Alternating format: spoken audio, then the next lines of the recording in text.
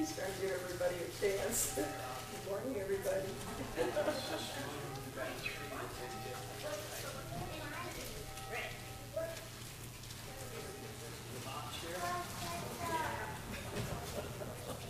Breakfast is coming in the door.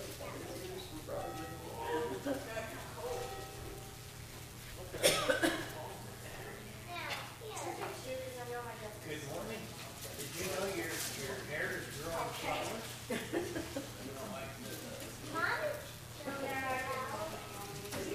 What? You like it? Flowers? Yeah. You want that line?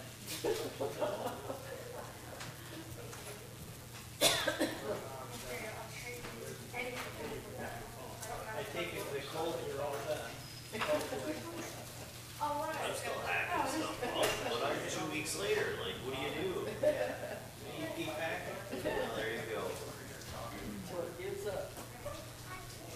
Hasn't slowed me down, it's there. Makes you tired too, probably. No, it's not even that. No?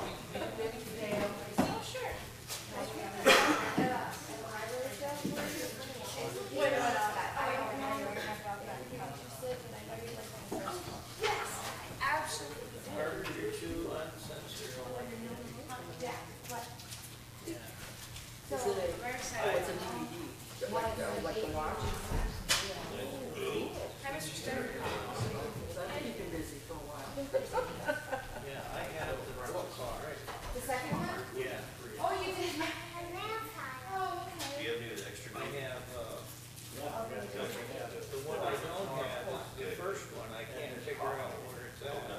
Well, I know I got it back to you, because I read it and I know I got it back to you. Yeah. But yeah. Did you read this or watch it? No, no, I just got it the other day. But, Look at it. I have so much other stuff. Stack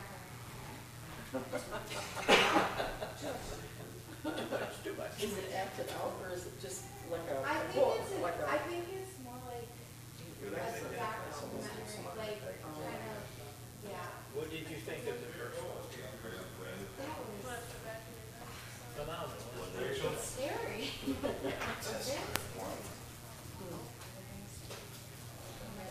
But at the same time, it's interesting to me how he does what he does. But it is not necessarily scripture as we have. Right,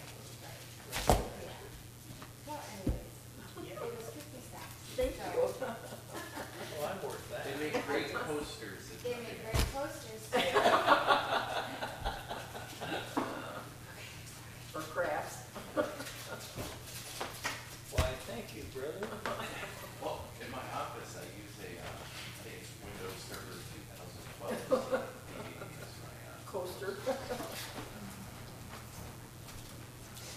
Coffee coasters. What do you think of Windows 11?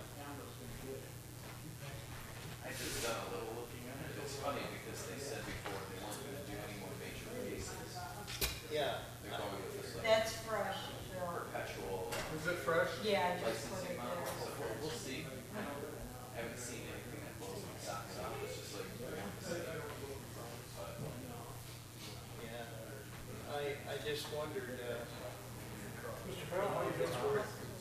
we're getting it. I mean, I guess the public will kind of determine that, you know.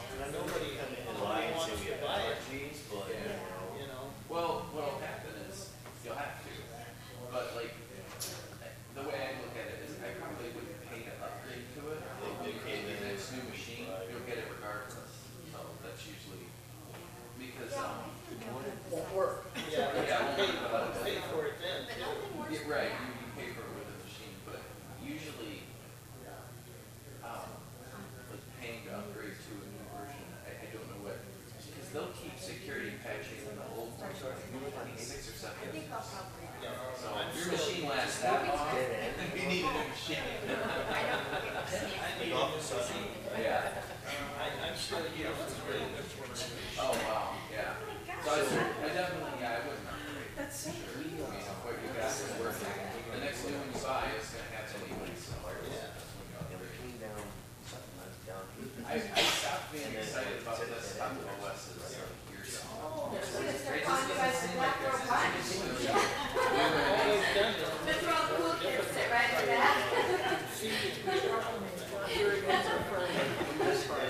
A little bit, I think that Or Hayden's goal is I never used to use like the search bar at the bottom of the machine. Now I use it Or just all. zigzag. I don't go into the start menu anymore. I just type what I want.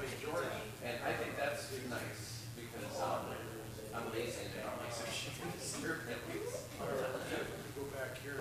So they've made something easier, but yeah. Only when I'm alone with someone. What's that? I'm lazy. Only when I'm alone with someone. But only in those two circumstances, right? That's it? Yeah, I get it.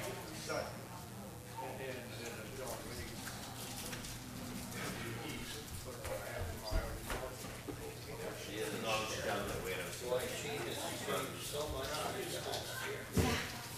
Looking a lot like her mother. Not her personality, George. Oh, yeah. Not changed there. We won't go Check there. on.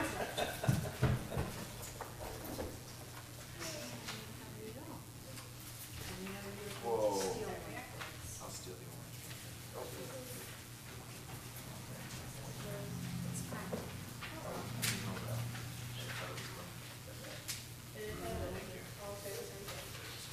What do you have on the bottom of your shoe?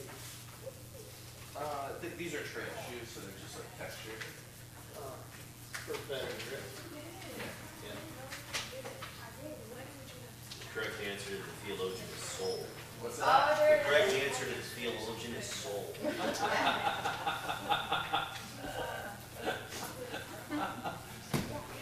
was a little slow on that one. Did you run yesterday? I did. Did Not very you? far, but the Was it in the rain? No, it wasn't raining when I went. Okay. I usually go in the afternoon. I'm not a No, I 6 mean the Dryden race. Don't they have No. one? Which one? Oh, they don't? What? Oh, never mind, I don't know. I just, Like, Oh, yeah, Dryden had a race. They had a race yesterday. No, it was just a 5K, because they had like Dryden Davis and Memorial Day. They had a race. thank you.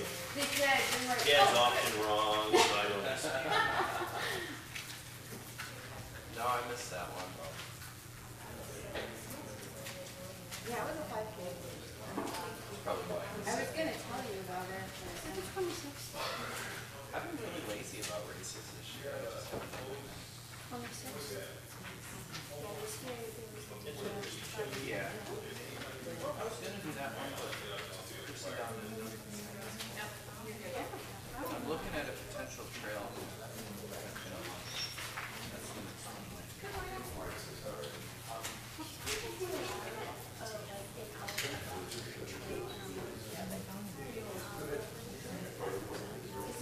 Is that our coffee? Our coffee, I mean, yeah, it's church. If you want a cup, there's coffee out there. Thanks, Dale. Would you like a cup? Give me a sugar. I got it. Everybody's got it. Somebody's got it. Oh, okay. We're trying. Yep, we're trying. Rachel, did you turn this on? Good. Thank you. Yep. Oh, okay. Thank you, dear. You read it backwards. Yeah. I do eat 5.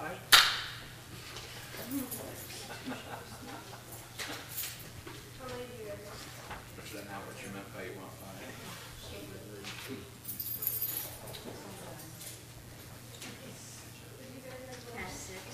Jared, he had to order this from Amazon. The cartridge. The cartridges, yeah, they and paper, we got both. And then we're trying to get the front of the church again on it, and it's always a pain to try to figure out the way things go, so. How long did it take to get here? The Amazon cartridges, we found I think we're all set for that. The Amazon cartridges, once we found the ones we were looking for, did not take that long to get. We had to buy them in relative bulk. To get the ones, which, okay, I'm pretty sure we'll go through until then. Yeah. So, yeah. Well, usually it only takes a day and a half or 2 days at the most. Part of that is who is supposed to order it, is responsibility slash, that got passed around a little bit, but it got here.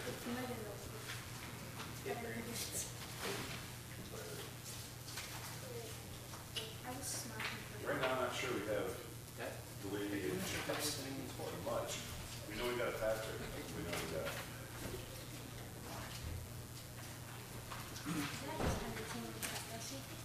What? A what?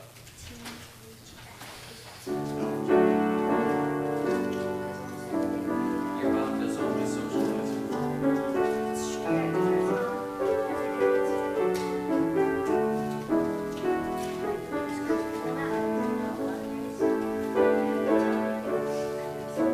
Yeah, I can see that.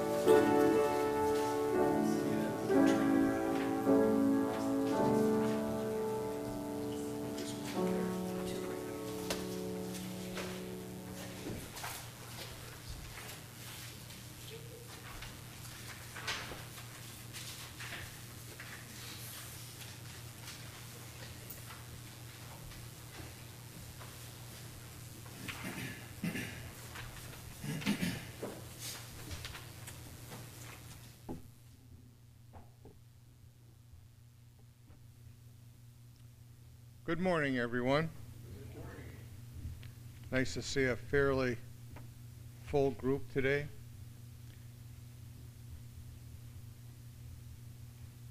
Terry Leong has left a message up here. Terry, where are you at?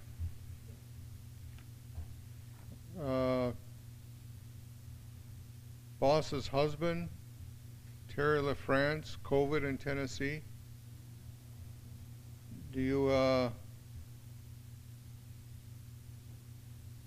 a prognosis on it? How is it? You don't have calling. He's very ill. Is it from a religious gathering or? I don't know. No. Okay. Terry LaFrance is his name, so we should commit him to prayer as well, and all those around him. Let's look at a few other announcements if we can. You know, number 1, number 2 with Andrea, the contact number. We have plenty of days of praise and acts of facts on the buffet out there. The work on the portico will continue this week coming. We should have the good weather for it. New video series to begin tonight at 6 p.m. I don't have the details, and I suppose if you will deign to come tonight, we'll all find out together. It should be a good one. The video's not on finger foods, brother. We have to bring finger foods, and I was just getting to that. So. I know Pam is bringing chili. Is that true? So.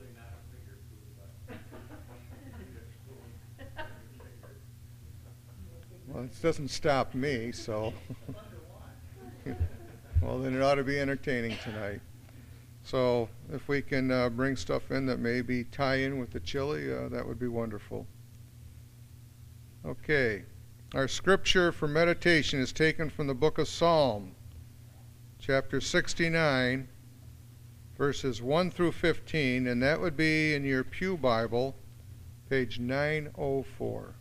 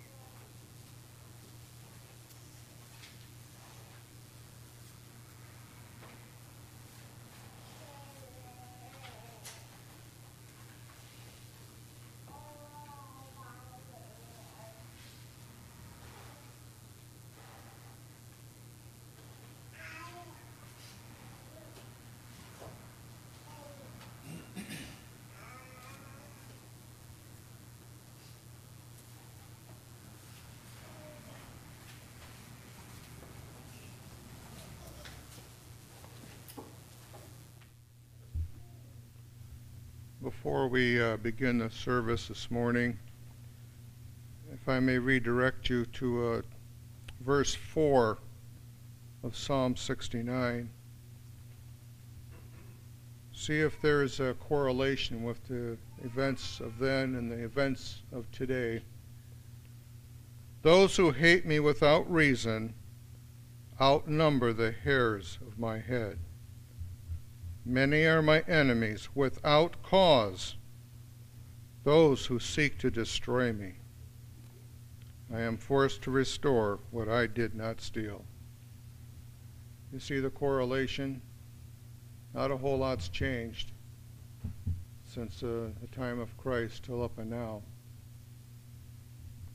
If you'll stand with us, we'll begin with opening prayer. Dan, would you lead us in opening prayer, please? Lord, we thank you for the opportunity to be here as a congregation to sing praises to you, to be reminded of your grace and your mercy to us, Lord. May your word cause us to praise you even more, Lord, for what you've done through your Son, Christ. And may it also convict us, Lord, and draw us up short and drive us to Christ. In your name I pray. Please remain standing.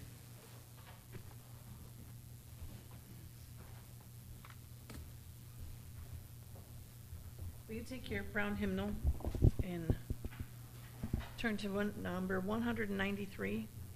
193 in the brown.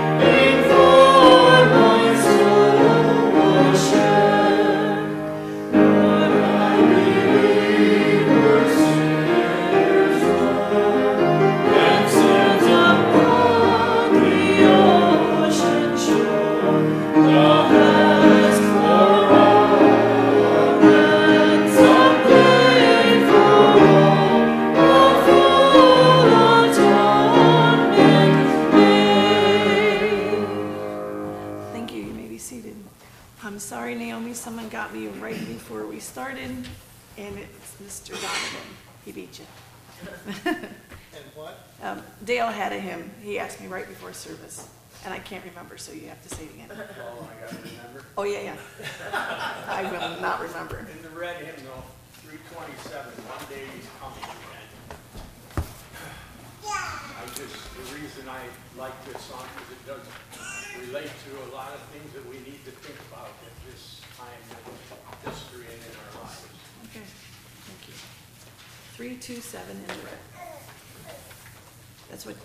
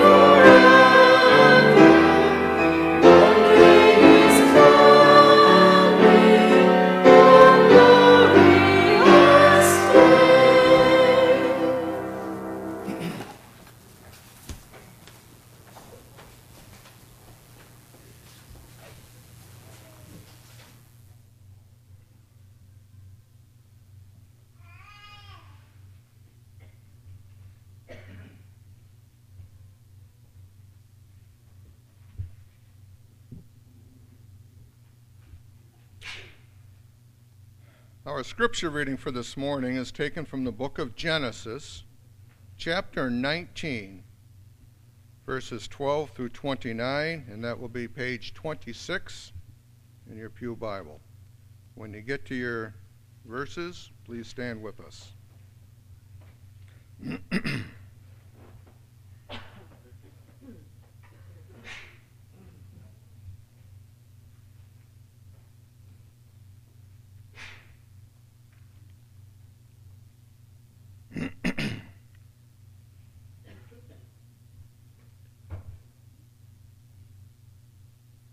The two men said to Lot, "Do you have anyone else here, sons-in-law, sons or daughters, or anyone else in the city who belongs to you?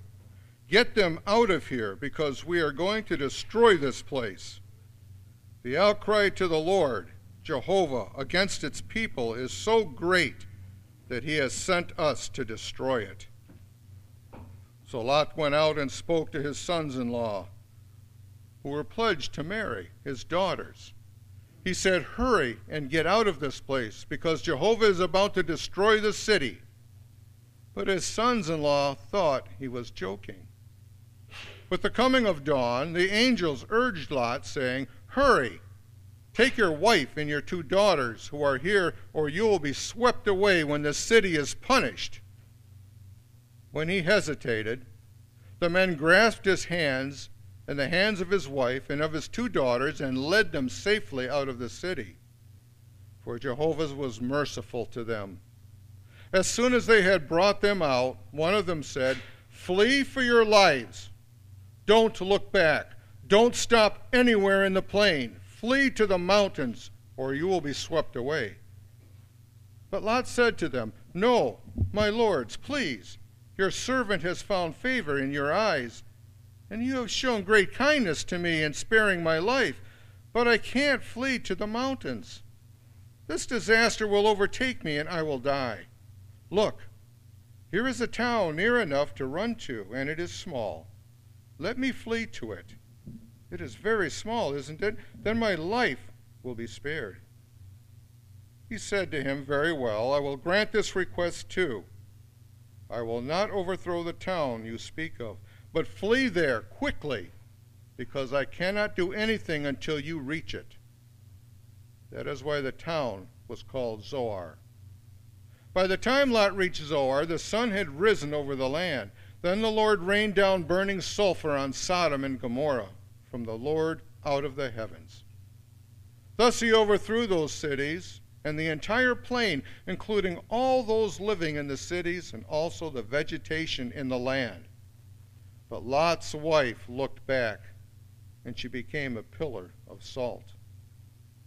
Early the next morning, Abraham got up and returned to the place where he had stood before Jehovah. He looked down toward Sodom and Gomorrah, toward all the land of the plain, and he saw dense smoke rising from the land, like the smoke from a furnace. So when God destroyed the cities of the plain, he remembered Abraham, and he brought Lot out of the catastrophe that overthrew the cities where Lot had lived. Father in heaven, we pray, Father, that you would bless this reading of your holy and inspired scriptures, that it would touch the heart of the lost, but reassure the hearts of the saved. In the name of Christ, amen.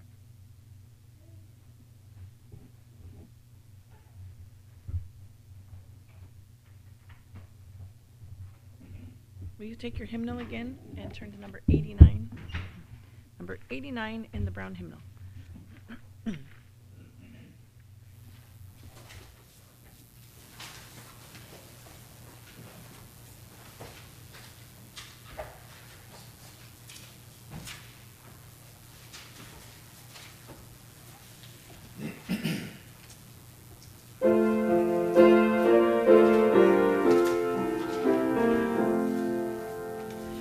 Jesus, what a friend for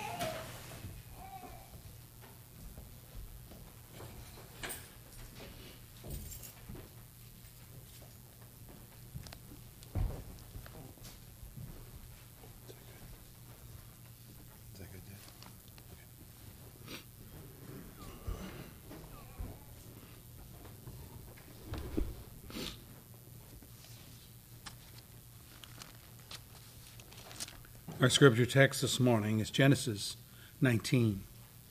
Genesis 19.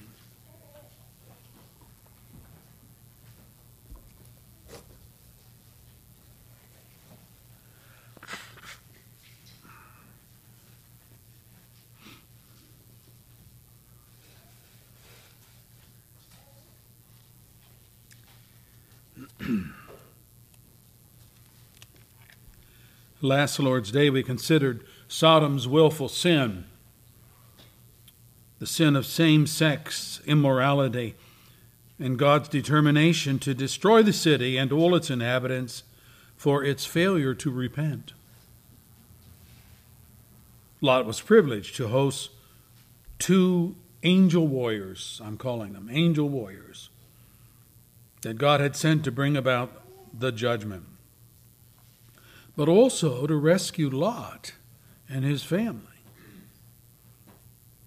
But even so, things did not go well that evening, because the Sodomites surrounded Lot's house, demanding that he surrender his guests to the lustful intentions of the town folk. After offering his 2 virgin daughters as an alternative, the Sodomites became incensed and lunged after Lot, who had to be rescued by the angels, pulling him back into the house and striking the Sodomites with blindness so that they could not find the door of his house. Now, I don't know what kind of houses these were, but I doubt seriously that it was on a level plain. Probably the house was built up a bit in some kind of stairway or whatever, and in such a way that when the attackers were blinded, they could not find the door to get into the house. We drew out 4 sobering spiritual lessons. Number 1, God did make us sexual creatures, but that's to be expressed between male and female and between husband and wife. Number 2, trying to repress one sin by promoting another shows a grave misunderstanding of God's character. This whole business with Lot offering his daughters, it's reprehensible to me, but he did it. Thirdly, we learn the sin of homosexuality, though reprehensible to God, is forgivable to all who will repent and seek God's favor through Jesus Christ. And lesson number 4, rejecting the gospel of God's forgiveness and grace is a worse sin than sexual sins, including homosexuality. Don't believe me? Look at Matthew 11. Read that. Matthew 11, verses 24 and following, where woes are pronounced on the unbelieving by Jesus. Not for any particular sin other than not believing him when he spoke. Well, today's study brings us back to Genesis 19, to the time of Lot's rescue and Sodom's destruction. So as we come, let's ask for the Lord's enablement. Father, we thank you for your word, and we thank you that you don't play games with us. You tell it like it is.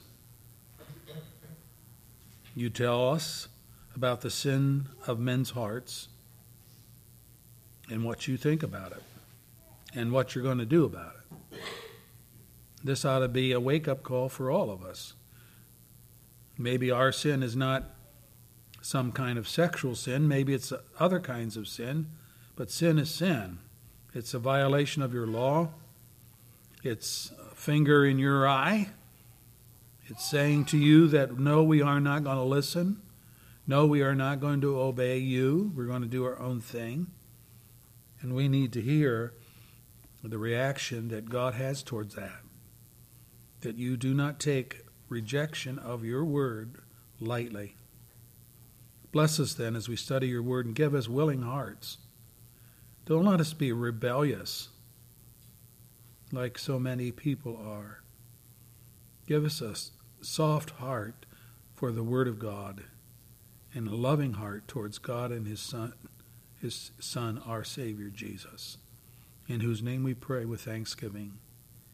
Amen. We're in Genesis 19, and we're looking at God's rescue of Lot and Sodom's destruction. Firstly, then, God's mercy to Lot and his family. Let's not forget that this was mercy. This was mercy on God's part. By the providential watch care of God, Lot, his wife, the angelic visitors, made it through the night, despite the lustful attempt of the Sodomites to storm Lot's house. The angels struck the sexual predators with blindness. Verse 11 says, so they could not find the door. The next morning, verse 15, says, with the coming of dawn, Lot was urged to vacate Sodom. Hurry. So things were now at the point wherein there was no hope for Lot's extended family. Lot was given the charge in verse 12. Do you have anyone else here? Sons-in-law, sons, daughters, anyone in the city who belongs to you? Get them out of here, because we are going to destroy this place. The outcry of the Lord against its people is so great that He has sent us to destroy it. Now that's about as clear a declaration that you could ever hear of what God's going to do, and therefore what you should be doing.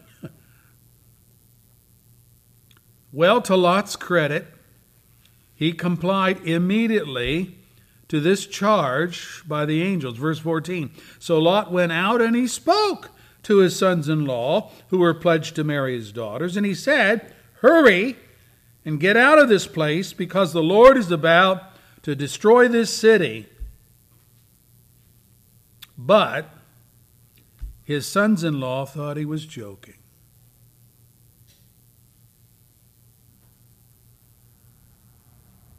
Let me read that again. His sons-in-law thought he was joking. Obviously, if someone thinks that for which you warn them is a joke, they're not going to take you seriously, and when you're not taken seriously, your warning goes unheeded. This is precisely the case with Lot. His testimony in spiritual matters had been so compromised by his willingness to reside in Sodom, and even to take on the position of a city magistrate. Verse 1 says that Lot sat in Sodom's gateway to the city. That's the place of judicial rulings. See also verse 9. Wow. For all this and more, Lot's sons-in-law could not take him seriously when he warned of God's impending destruction of the city. They just didn't believe him. They thought he was joking.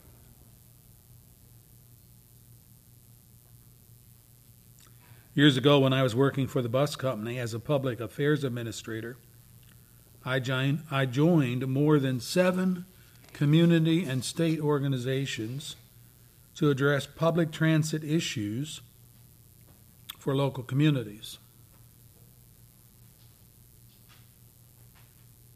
Primarily, I advocated for better access and less expense for seniors needing transportation. I was constantly confronted with moral issues involving everything from greed to special interest groups pushing their own agenda, many of which were a violation of my conscience and to the biblical charges of Scripture. But I hung in there rationalizing, well, I can't win all the battles, but for the sake of the greater good, maybe I can be of help for some of the battles. Well, my wake-up call came one day when serving on the State Advisory Council, having been appointed by the governor. We got into a discussion of accessibility of transportation for seniors, and a member of the State Council, kind of in-your-face proud lesbian, stood up publicly to criticize the Advisory Council's recommendation because, in her words, quote, there was no specific provision in your proposal for homosexual seniors to access public transportation, end quote. In other words, she wanted a special dispensation of access for homosexuals to transportation written into the proposal lest they be discriminated against, for which I would say there was not a shred of evidence. I mean, think about this. How many homosexual seniors ride the bus in contrast to the general public? And when they ride the bus, do they announce to the driver and the passengers as they drop their fare into the fare box, oh, by the way, I'm gay? It was absurd. It was absurd. But I watched and I listened as member after member of the Advisory Council caved in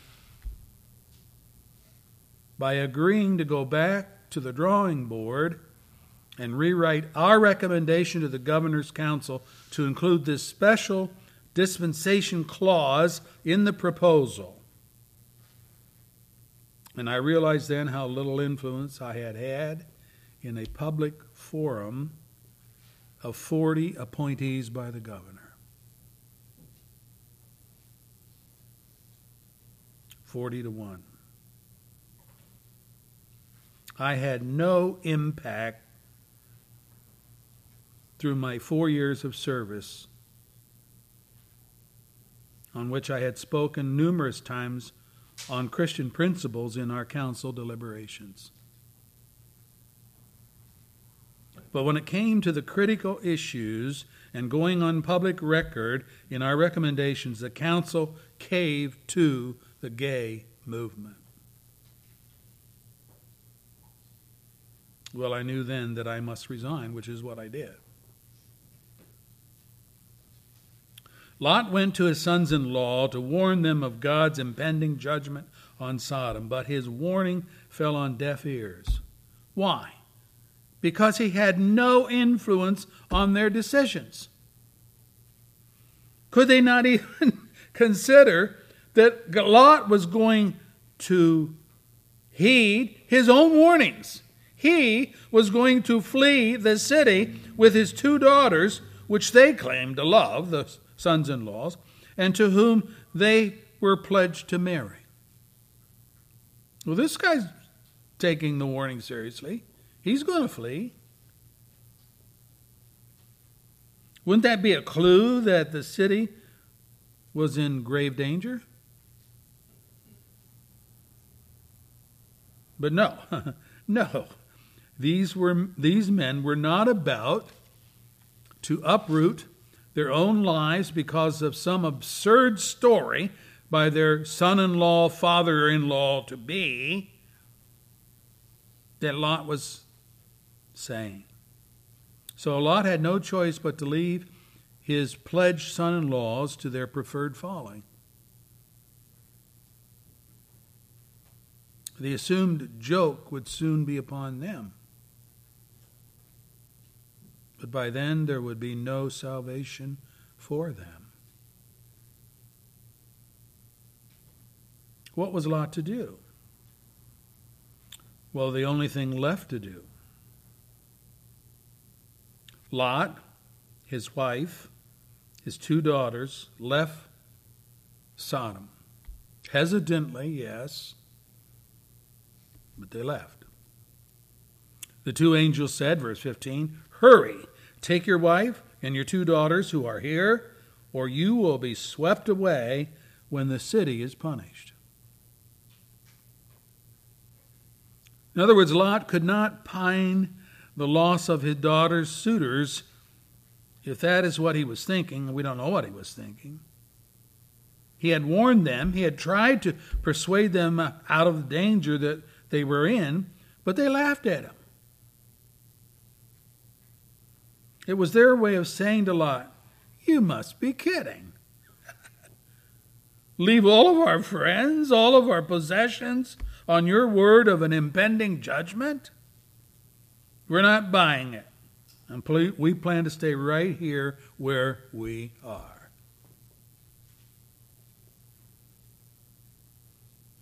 But the angels reminded Lot, "Hey, you have a wife, you have 2 daughters who are here with you.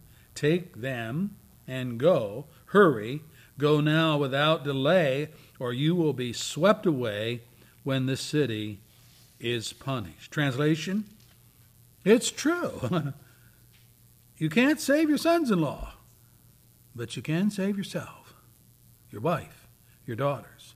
But you have to move now, and you have to move quickly. Lot was warned that delay was not an option. Why not? Verse 15, "You will be swept away when the city is punished." That's why not. And in verse 17, the angels use the word flee 2 times. Flee for your lives, flee to the mountains, or you will be swept away. So there's nothing here but a sense, excuse me, a sense of urgency in the angels' warnings. They're not giving happenstance, and they're not really offering to dialogue this with him. They're saying, you need to get out of here, and you need to get out of here now. When God has made up his mind to send judgments, it's no time to dilly-dally the time away, hoping against hope that you will somehow be spared because you're God's child. His child you may be, very well be, but a disobedient child will reap the same consequences in these situations as the people on whom the mark of judgment has been placed. So will you stick with your worldly friends even when you own your own life and your immediate family are in jeopardy? We need to think about that. Well, even with all of this warning and urging by the destroying angels, look at verse 19. When he, the he is Lot here, when Lot hesitated. Let me read that again. When Lot hesitated, the men, the angels, grasped his hand and the hands of his wife and of his daughters, and they led them safely outside of the city. Can you believe this? I believe it. Brethren, the world, and our attachment to it can become so strong that godly decisions and urgency to obey God's warnings fall by the wayside. Even when finally physically outside of Sodom and on the road to deliverance, look what happened. Lot argued with God's escape plan. He was told, don't look back, that's verse 17, and don't stop anywhere in the plain. Flee to the mountains, also verse 17. But Lot protested. No, my lords, please. Please what? Please don't make me flee to the mountains. Let me settle in the little town of Zoar. It's little. It's insignificant. You see any logic in that? But that's what he's trying to do. It's going to be burned up along with everything else, but it's a little.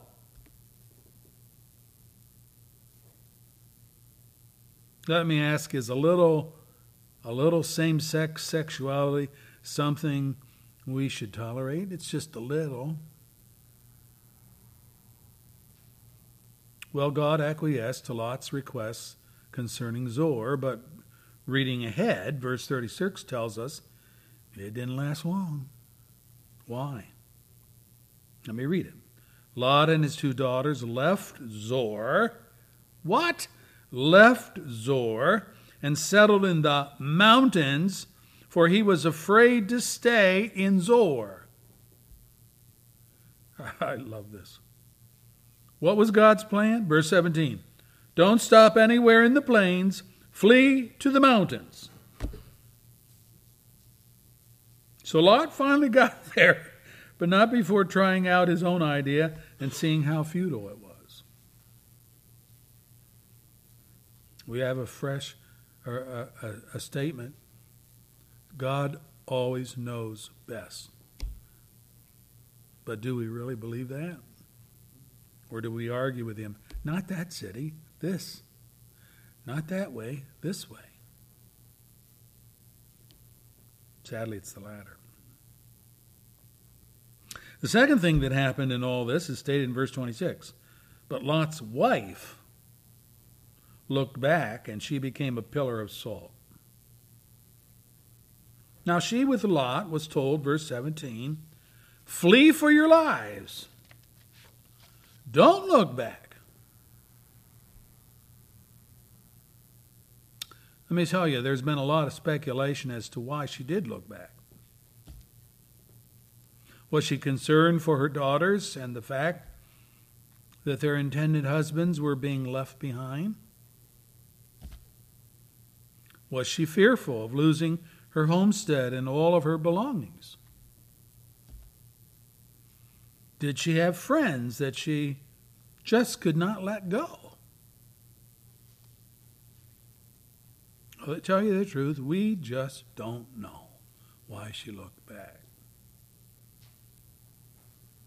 But what we do know is that she chose to defy a direct order by God's warrior angels not to look back.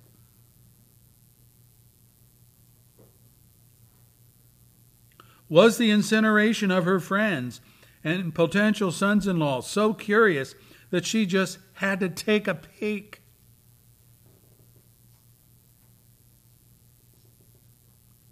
It cost her life. And Jesus' analysis, I think, is the most helpful in understanding the actions of Lot's wife. So we have to go to the New Testament to get the interpretation. And our Lord states, in the days of Lot, people were eating and drinking, buying and selling, planning and building. But the day Lot left Sodom, fire and sulfur rained from heaven and destroyed them all. It will be just like this on the day the Son of Man is revealed. On that day, no one who is on the roof of his house with his goods inside should go down to get them. No. Likewise, no one in the field should go back for anything. Remember Lot's wife, says Jesus. Whoever tries to keep his life will lose it. Whoever loses his life will preserve it. Luke 17, verse 28 and following. So Jesus seems to indicate that Lot's wife was longing for the things she had abandoned in Sodom because of their hasty departure. Things she valued. Things she could not bear to leave behind. I mean, all she and Lot had were the clothes on their backs. She longed for more. It was not enough to escape with her life. She must try to save what she could.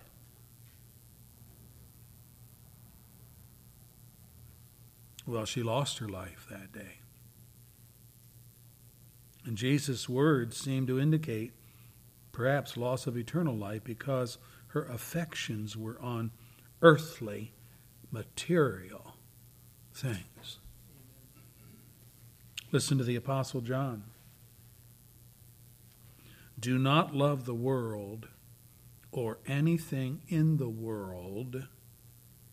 If anyone loves the world, the love of the Father is not in him. 1 John 2, verse 15. Where our love is, where our heart is, tells a lot about our spiritual condition. She loved things. She wasn't about to have those things taken from her. That brings us then to the annihilation of Sodom. We read in verses 23 and following, by the time Lot reached Zoar, the sun had risen over the land.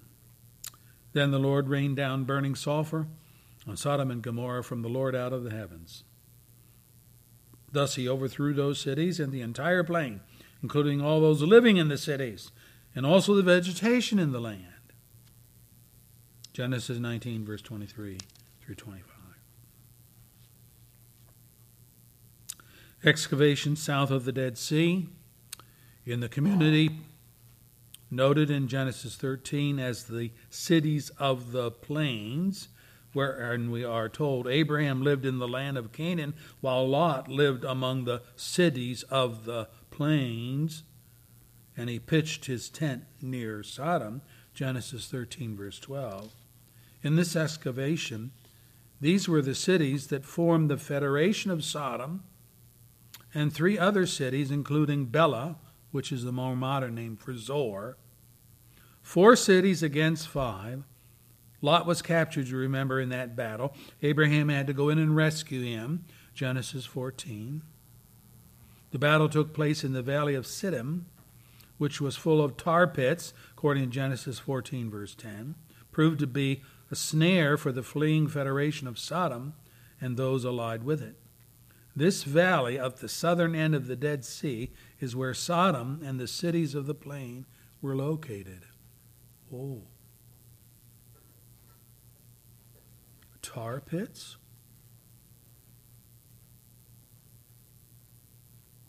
Excavation in the late 70s by geologists and anthropologists unearthed what is believed to have been Sodom and Gomorrah.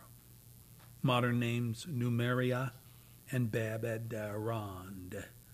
The scientists state, and I quote, occupied for less than a century, the remains were better preserved at Numeria than at Bab-el-Darand.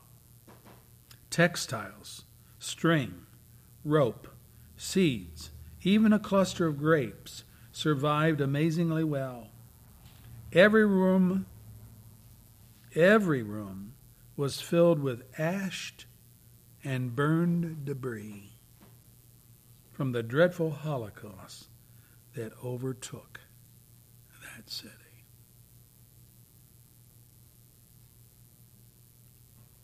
Well, that agrees with 24, verse 24 of our text. What does that say? Then the Lord rained down burning sulfur on Sodom and Gomorrah from the Lord out of the heavens. Thus he overthrew those cities and the entire plain, including all those living in the cities, and also the vegetation in the land. But Lot's wife looked back, and she became a pillar of salt. Early the next morning, Abraham got up and returned to the place where he had stood before the Lord. He looked down towards Sodom and Gomorrah, towards all the land of the plain, and he saw dense smoke rising from the land like smoke from a furnace. So when God destroyed the cities of the plain, he remembered Abraham, and he brought Lot out of the catastrophe that overthrew the cities where Lot had lived. Genesis 19, verse 24 through 29. Not many righteous there. But for the sake of Abraham, God brought Lot out, Lot being his nephew. Now, there are some sobering lessons from the destruction of Sodom and Gomorrah. Number one, our testimony to our unsaved relatives and friends is only credible. Listen, it's only credible if our lives support the testimony. Think about this. I have no doubt that when Lot went to warn his future sons-in-law about Sodom's destruction, that he was sincerely concerned about their welfare. I have no doubt about that. His intent was noble. His resolve was committed. He desired that they, along with his wife and 2 daughters, would escape God's judgment and go on with life. I really believe that. And likely Lot talked to these men on other occasions about spiritual things, but the subject of impending judgment seemed too far-fetched for his sons-in-laws to accept. I mean, after all, Lot had lived there in Sodom for many years. He had risen to the place of judge in the city. His original move to the Jordan Valley was because his livestock was so vast in number that they could not support his livestock and Abraham's livestock, you remember. But that's how he maintained his wealth. So the 2 split, and Lot chose the Jordan Valley.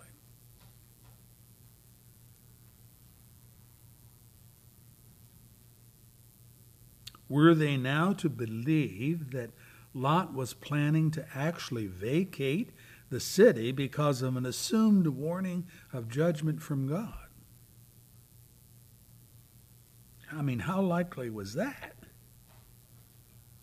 Come on, Dad. That's the best joke we've heard in a long time. You've been living here for years. Lot's warning sounded comical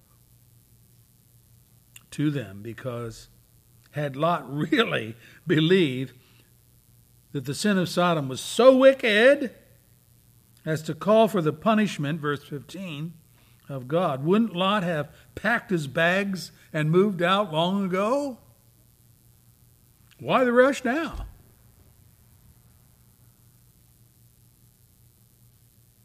How does your warnings resonate with your relatives and friends? Assuming you do warn them. Paul in Romans 13 says the night is nearly over. The day is almost here. So let us put aside the deeds of darkness and put on the armor of light. Let us behave decently as in the daytime, not in orgies and drunkenness, not in sexual immorality and debauchery, not in dissension, not in jealousy. Rather, clothe yourselves with the Lord Jesus Christ, and do not think about how to gratify the desires of the sinful nature. That's Romans 13, 12 through 14. So when our witness does not match our behavior, we are branded by the world as hypocrites, and I think rightly so.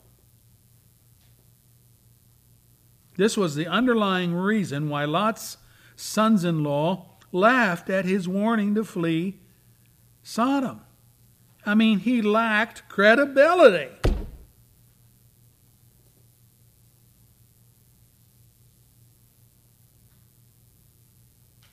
Let me tell you that God's judgment reads like a joke to unbelievers who sin continually, seemingly with no repercussions.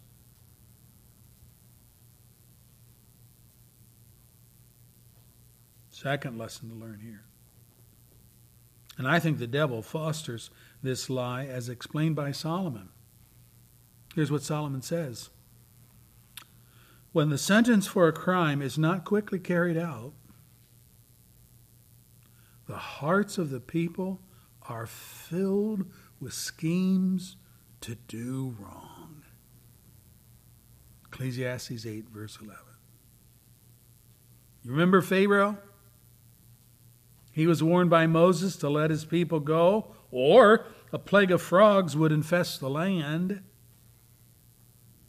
And Pharaoh ignored the warning, and sure enough, Egypt was inundated with frogs. They were everywhere. In the food, in the beds, in the fields, everywhere. So he pleaded with Moses to remove the plague, and Moses complied based on the promise that Pharaoh would release the Israelites from bondage. Yeah. But we read, when Pharaoh saw that there was relief, he hardened his heart and would not listen to Moses and Aaron, just as the Lord had said. Exodus 8, verse 15. It's all a ploy. Isaiah put it this way. My soul yearns for you in the night. In the morning my spirit longs for you. When your judgments come upon the earth, the people of the world learn righteousness. Though grace is shown to the wicked, they do not learn righteousness. Boy, there's a statement. Let me read it again. Though grace is shown to the wicked, they do not learn righteousness. You'd think they would, huh? Even in a land of uprightness, they go on doing evil and regard not the majesty of the Lord. O Lord, your hand is lifted high, but they don't see it. Let them see your zeal for your people and be put to shame. Let the fire reserved for your enemies consume them. Isaiah 26, verse 9 through 11. What they don't see, they don't fear. That's our wicked world.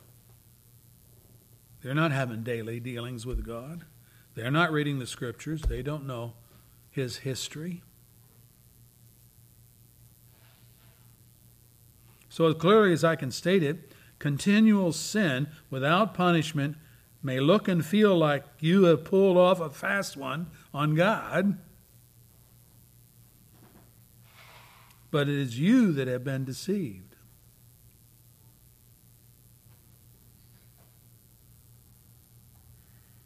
Again, Isaiah says, you were wearied by all your ways, but you would not say, it is hopeless. You found renewal of your strength, and so you did not faint. Whom have you so dreaded and feared that you have been false to me, and have neither remembered me nor pondered this in your hearts? Is it not because I have long been silent that you do not fear me? God's talking here. I will expose your righteousness and your works, and they will not benefit you. When you cry out for help, let your collection of idols save you. Wow. The wind will carry all of them off. A mere breath will blow them away. But the man who makes me his refuge will inherit the land and possess my holy mountain. Isaiah 57, verse 10 and following.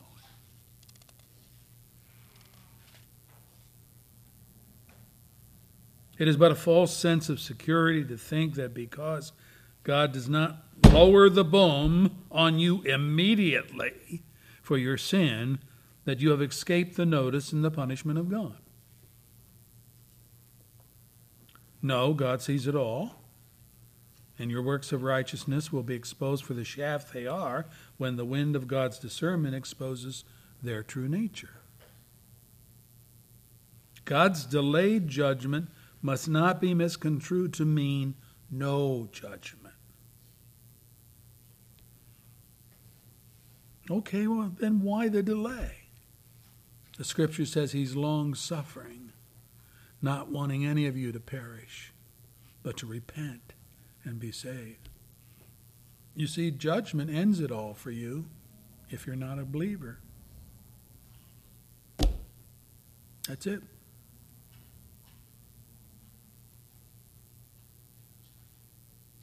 Well, let me tell you, the smile of mockery quickly faded from the faces of Lot's sons-in-law when the fireballs began raining down on Sodom from heaven.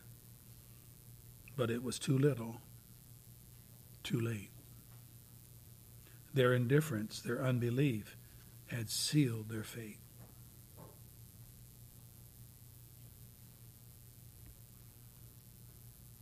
You see, when judgment comes, there is no recourse in delay, but only in hasty compliance with God's directives. Look in our text, take note of all the references to haste. Verse 12, the two angels asked Lot if he had any people in the city, and without giving Lot an opportunity to reply, the angels went on to say, "Get them out of here, because we're going to destroy this place. Got anybody here? Get them out." Lot, in eager compliance, went out to the neighborhood to talk to his pledged sons-in-laws, and what did he tell them? Verse 14, "Hurry, get out of this place, because the Lord is about to destroy this city." That's a warning they ignored. Verse 15, "With the coming of dawn, the angels urged Lot, 'Hurry, take your wife and your 2 daughters.'" Verse 16, "When he hesitated, the men grabbed his hands of his wife and his 2 daughters, and led them out of the city." So that's a forced exit. Verse 17, "As soon as they had brought them out, one of them said, 'Flee for your lives, flee to the mountains.' And when Lot balked at the distance he would have to travel and argued for Zoar to be the destination, the angels agreed. Yet they noted, verse 22, "But flee there quickly, because I cannot do anything until you reach it." Now add all of these up. Get out of here. Hurry and get out. Hurry, take your wife and daughter. The men grasped Lot, his wife, his daughters by the hand, and led them out. "Flee for your lives. Flee to the mountains. Flee there," referring to Zoar, quickly. All total, there are 8 references to haste. Well, why the rush? Because God was about to act, and the action was going to be lethal. This tells me that God's people are not immune. We are not immune from the judgment God brings on unrepentant sinners if they ignore God's warnings and drag their feet. The angels explained what would happen if Lot did delay. They said to him, "You will be swept away when the city is punished," verse 15. Or again, verse 17, "Flee to the mountains, or you will be swept away."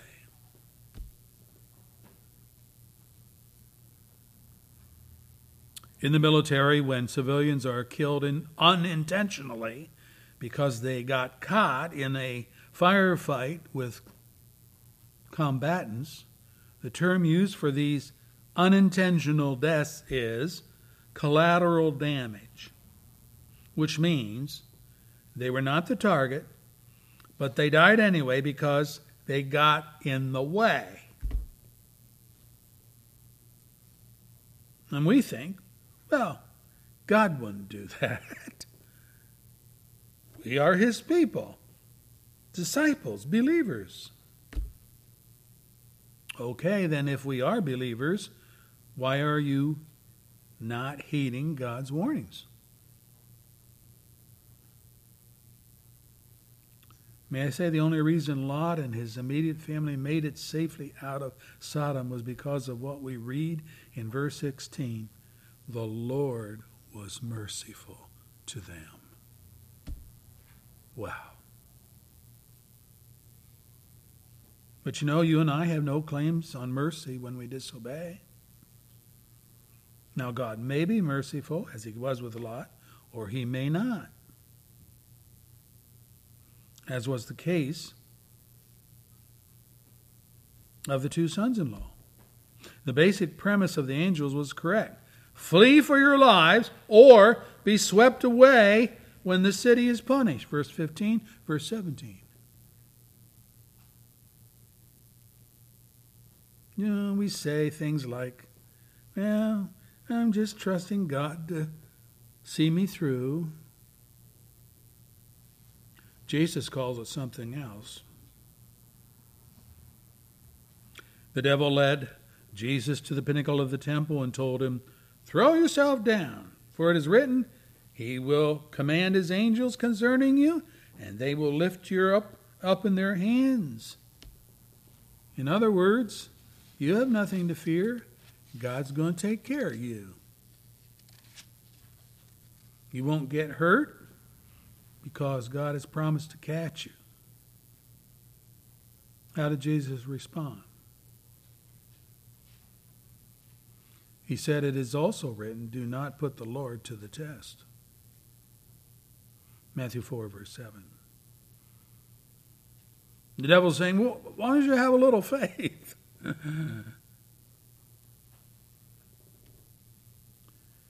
There's a vast difference between faith and presumption.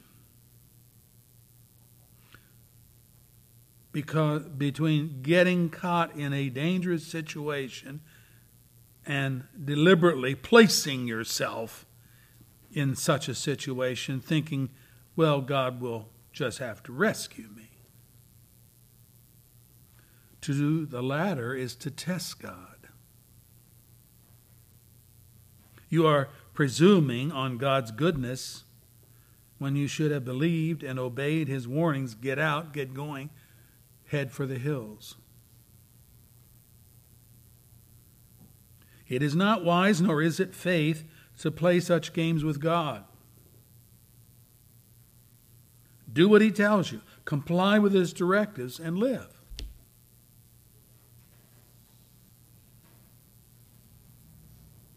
And then finally, learn that today is all you and I have to repent and flee from God's wrath to come. Today.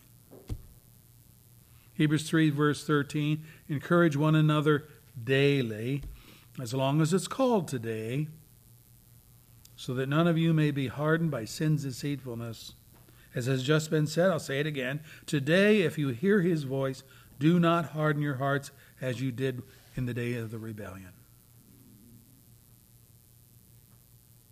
The time to repent expires when God's clock starts clicking down the seconds to judgment.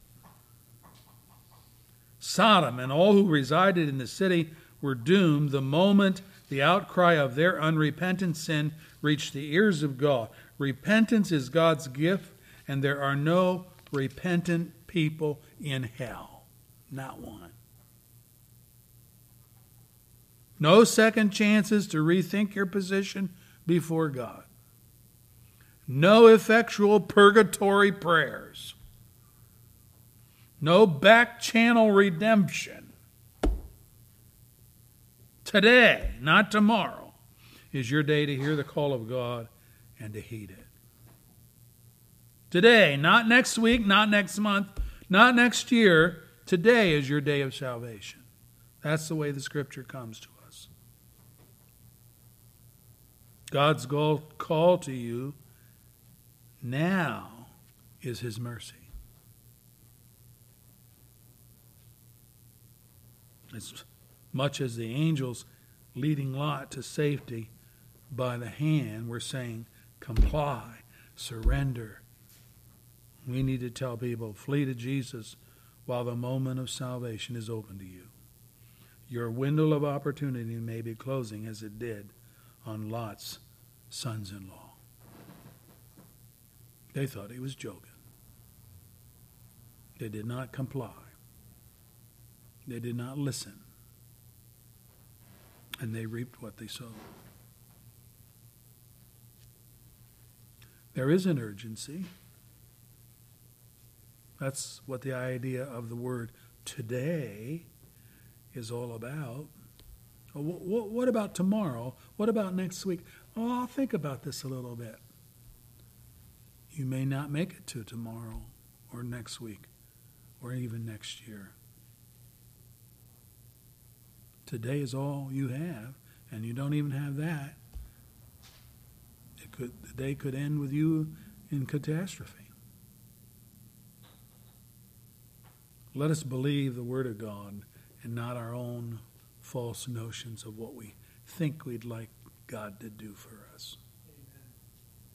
What He'll do for us is what will glorify His name and save His people if they will obey.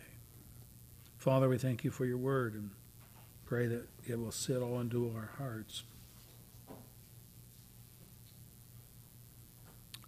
Boy, Lot struggled. You worked in his life. You brought him out against what he wanted to do. Didn't work out too well for his sons-in-law. Didn't work out well for his wife. That's a bad legacy. I pray, Lord, that you will help us not to follow his hesitant, sinful example. There is a sense of urgency, of hurrying. We have today. We have the moment. We don't have anything else. I pray that we'll see that. Bless the truth of your word, and we thank you for it.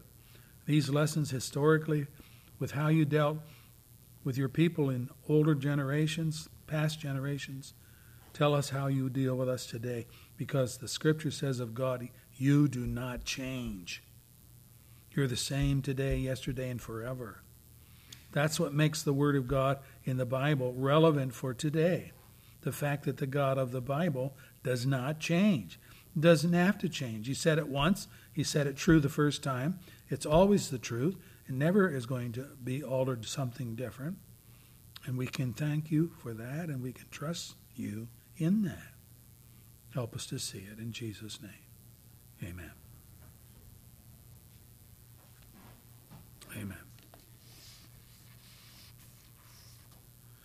Our closing hymn,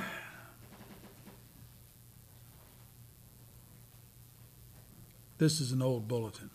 Someone have the closing hymn?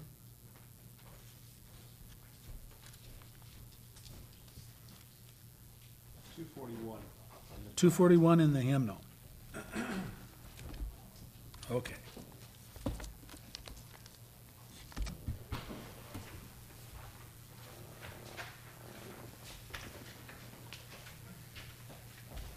When you find 241, will you please stand with me?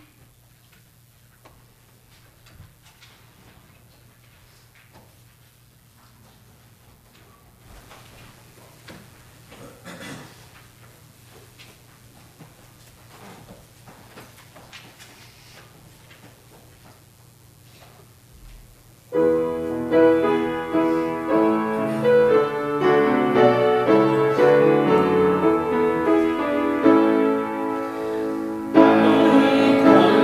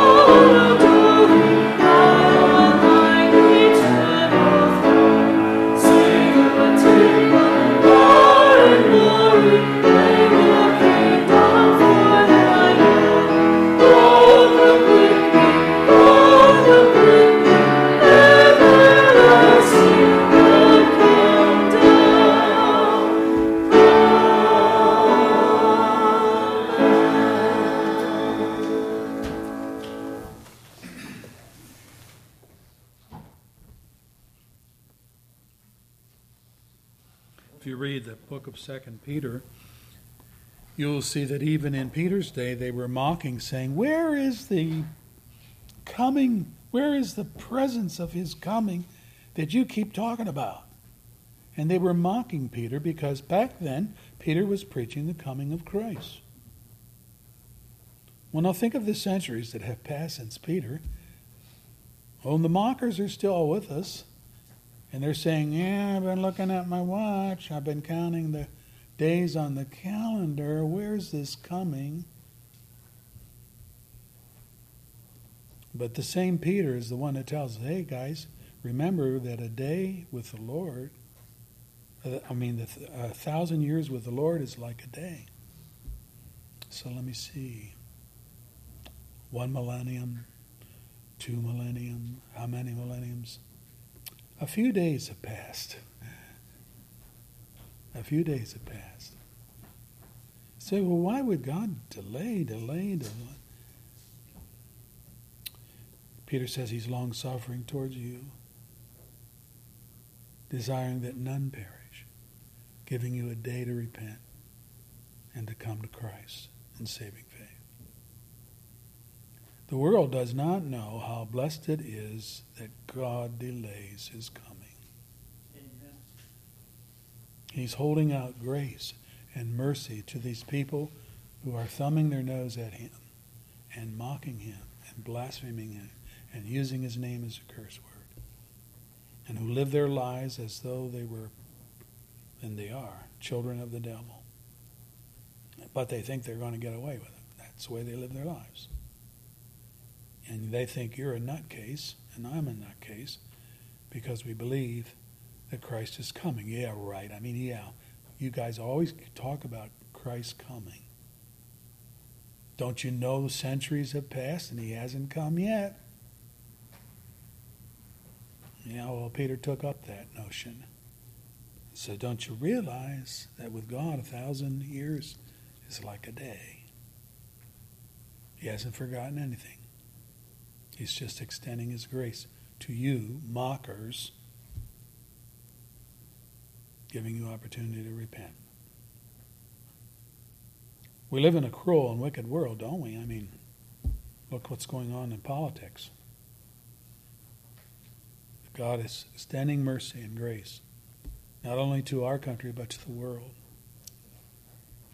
And someday, his patience is going to wear out.